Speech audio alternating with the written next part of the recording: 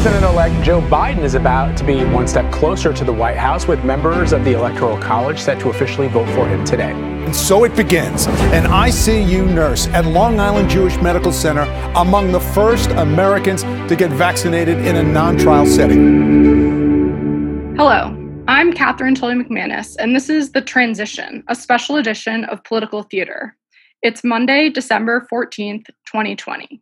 Vaccine rollout has officially begun in the U.S., and we reported over the weekend that top officials at the White House, Congress, and the judicial branch will be prioritized for vaccination against COVID-19.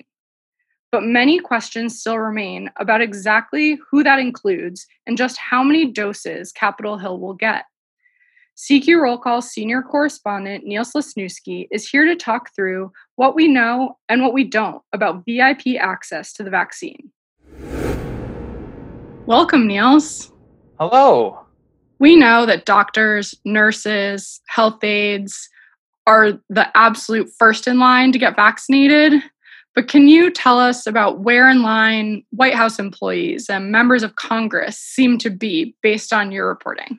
Well, this is one of those cases where there are members of the White House staff, members of Congress, and members of the judicial branch who are probably right at the front of the line, right near the same part of the line as the first responders and people who work in hospitals and in nursing homes. But we really don't know for sure. The White House, through the National Security Council staff, said Sunday that there were members of the sort of essential government function operations, people who are involved in the continuity of government, that should be getting this vaccine imminently. But we don't know exactly what imminently means. We don't know exactly how soon they will. And we don't know from where that vaccine is going to originate just yet as of this Monday afternoon. You know, there is an argument to be made that people who are in essential functions, whether they're in the Situation Room or whether they're in the presidential line of succession, whether you're a cabinet person or whether you're the Speaker of the House or the Senate President pro tem, there is a good case to be made for that being even beyond the normal definition of essential. But it certainly is going to ruffle feathers the wrong way if, in fact, we find out that other personnel, particularly in the White House, who have been really, really poor about wearing masks and taking social distancing seriously throughout this whole thing, if folks like that end up ahead in the line, that's where the tension is going to be. Yeah, there's already been some pushback about the White House getting the vaccine potentially ahead of other people in the public. But what you're saying does make sense. There's a line of succession, and to keep government operating, you need a certain number of these folks to be healthy. Does the relative age of some lawmakers on Capitol Hill play into this at all? I know there's serious concern when Senator Chuck Grassley, who's 87, tested positive a few weeks ago because he is in the line of succession. He is healthy now, but can you talk about what that might mean? Yeah, that's where this really becomes interesting, is sort of the question of the catastrophic quorum, which is a terrible sort of term, but basically the ability of Congress to function, the ability of the Supreme Court to function and of executive agencies to function, but particularly as it pertains to Congress, making sure that you have enough lawmakers who are healthy enough to continue to operate in the event that this pandemic were to get a lot worse in its spread within the halls of Congress. That's where you would wonder about the vaccine priority. But part of the question, if we use Senator Grassley as our example for just a minute, some of the question is whether or not he would receive a vaccine from the office of the attending physician in the Capitol, whether there would be some sort of other special White House medical office program, whether he would need to get a vaccine from his local health system in Iowa, and whose dose of the vaccine that is, because these vaccines were all allocated, as you know, were all allocated by state level. And so the vaccine doses that the District of Columbia got, for instance, were only supposed to be for district residents who are frontline healthcare workers. So even in DC, Mayor Muriel Bowser and the DC government are looking at making a deal to get vaccine inventory from Virginia in order to provide vaccines to people who are, say, nurses at George Washington University Hospital who live in Arlington County or in Alexandria, Virginia. Wow, that is, whether Chuck Grassley is getting an Iowa vaccine or a DC vaccine or a special batch of federal government vaccines, that's an interesting question that we'll have to watch moving forward. I know back in the spring, Speaker Pelosi and Leader McConnell actually turned down an offer from the White House for COVID tests for Congress, in large part due to optics. They didn't want lawmakers getting tests when, at that point in the pandemic, many medical professionals did not yet have appropriate access to testing. Do you see any chance that something similar happens with a vaccine? I know that today Chuck Schumer said he didn't want to, quote, skip the line. Could you see them turning down vaccines for the Capitol Hill community or Congress? You know, I think that there is always a possibility that the political optics cause them to want to turn down vaccines. But if I may editorialize slightly here, there's a distinction, I think, even between lawmakers and, the people who really make the Capitol run on a day-to-day basis. The folks who work in the food service, who work in the House and Senate cafeterias, the people who are the ones who clean the bathrooms, who do the administrative sort of jobs as well, who are more exposed to any potential virus and outbreak that there would be. A lot of them are lower income individuals who wouldn't have necessarily the access even to the same level of healthcare that say Rudy Giuliani might when he contracted COVID-19 recently.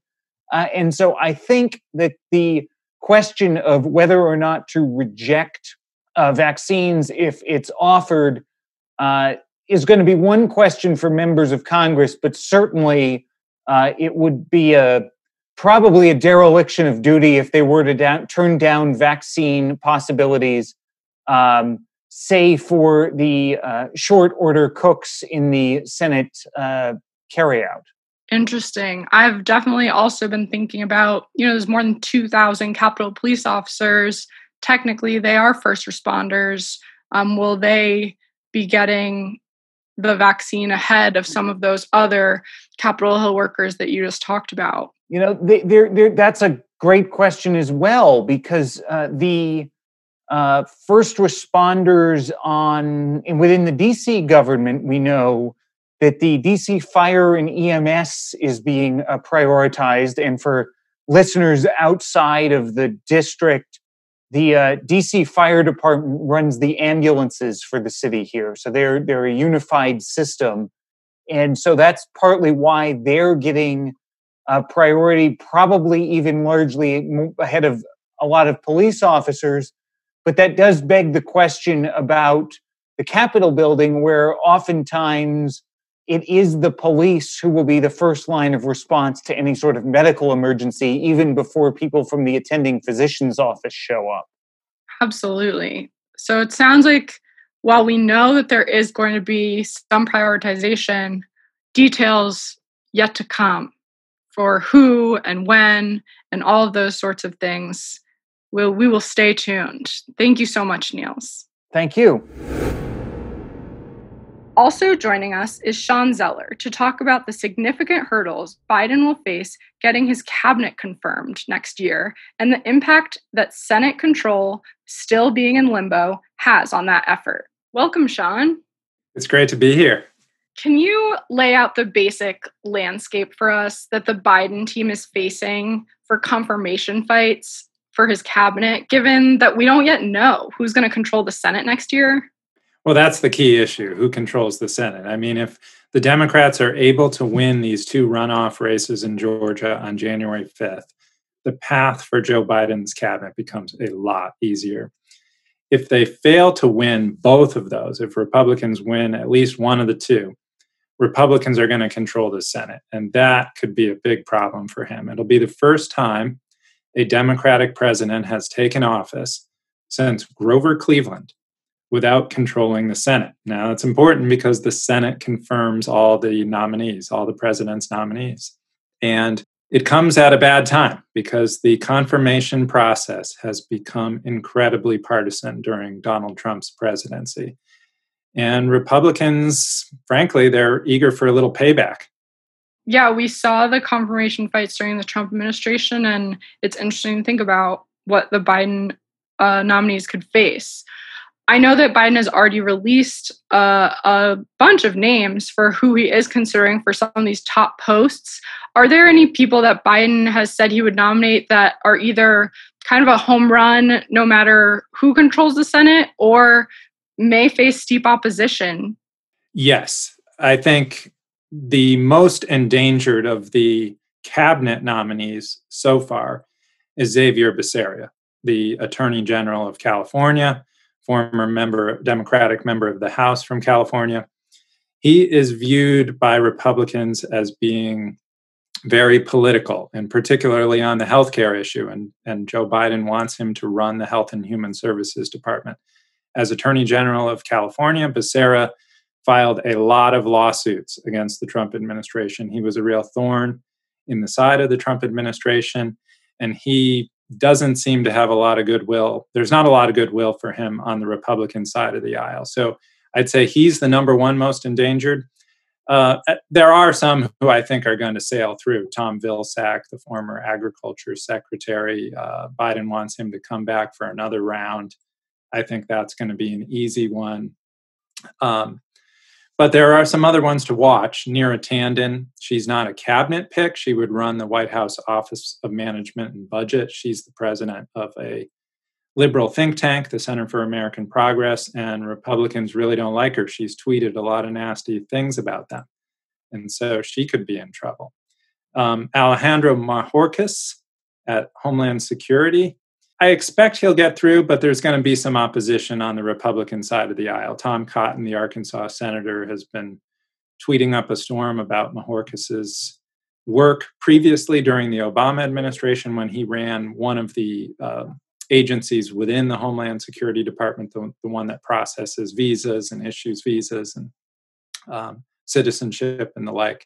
And Cotton feels like he was overly political in that role, that he was doing political work rather than just running the agency. And so there will be Republican opposition to him. I don't know as though it goes to the point where his confirmation is in danger. But there are more names to come, and I expect there will be more opposition that arises. Can you talk about how the process for these Biden nominees will be different from what Trump's nominees went through, whether it's because of who's in the Senate or because of what they bring to the table? Well, if Republicans control the Senate, things are going to get really interesting. It's such an unusual circumstance for a president to not have his party in control of the Senate. I mean, you could see potentially long delays in the confirmation hearings for these potential cabinet members. You could see a number of them defeated on the floor. You could see some of them denied votes on the floor. I mean, it's happened before, right? Senator McConnell, Mitch McConnell, the Republican leader, held up a confirmation vote on a Supreme Court nominee for many, many months. And he could do the same. I don't think it'll get to that point, but I think there's going to be some tight votes and there's going to be some nominees defeated.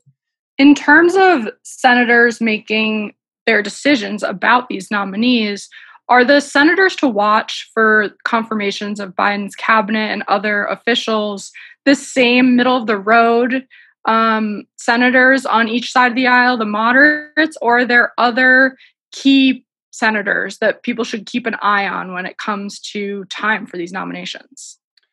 Mostly the moderates, but also I think, senators who have a sense of the institution and want it to run well. They've been there a while. They know that if they escalate things, that it'll only rebound to hurt them when their party's a president of their party is in charge.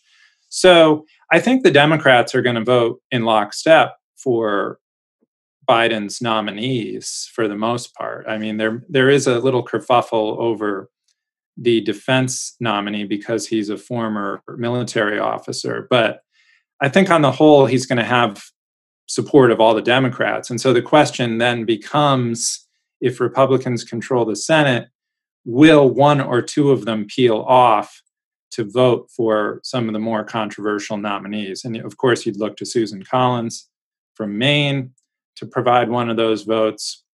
You'd look to Mitt Romney from Utah to provide one of those votes. And then you'd look at the institutionalists, people who are worried about the Senate not working, the Senate ceasing to work, people like Rob Portman from Ohio and Lisa Murkowski from Alaska. I think that those four will provide the margin for some of the more controversial nominees. What do you think if Republicans were to hold up some of these nominees? Is there a tipping point? Is it, maybe services from an agency not making it to their constituents? Or do you think there's growing comfort with something like we saw in the Trump administration with so many acting directors of things, acting leaders of different agencies and departments, because Trump didn't want to go through the confirmation process sometimes? Yeah, you said it. I mean, Trump showed the way for Joe Biden if he has trouble getting cabinet nominees in place, which is to just name someone on an acting basis and they can serve in the role. There seem to be some drawbacks with that the person doesn't have the clout of a confirmed secretary, that it would be more difficult for them to carry out, more far-reaching regulations or more difficult and controversial policy changes because they don't have the Senate's confirmation behind them. I don't know if there's anything to that. I mean, the bottom line is if the acting person has the support of the president, then they're going to be able to proceed. So I think we may well see more of that. Thank you so much, Sean. This was really helpful. Thanks for joining us. It was my pleasure. Thanks, KTM. From everyone here at the CQ Roll Call Newsroom, thanks for listening. And tune in again tomorrow for another episode of The Transition.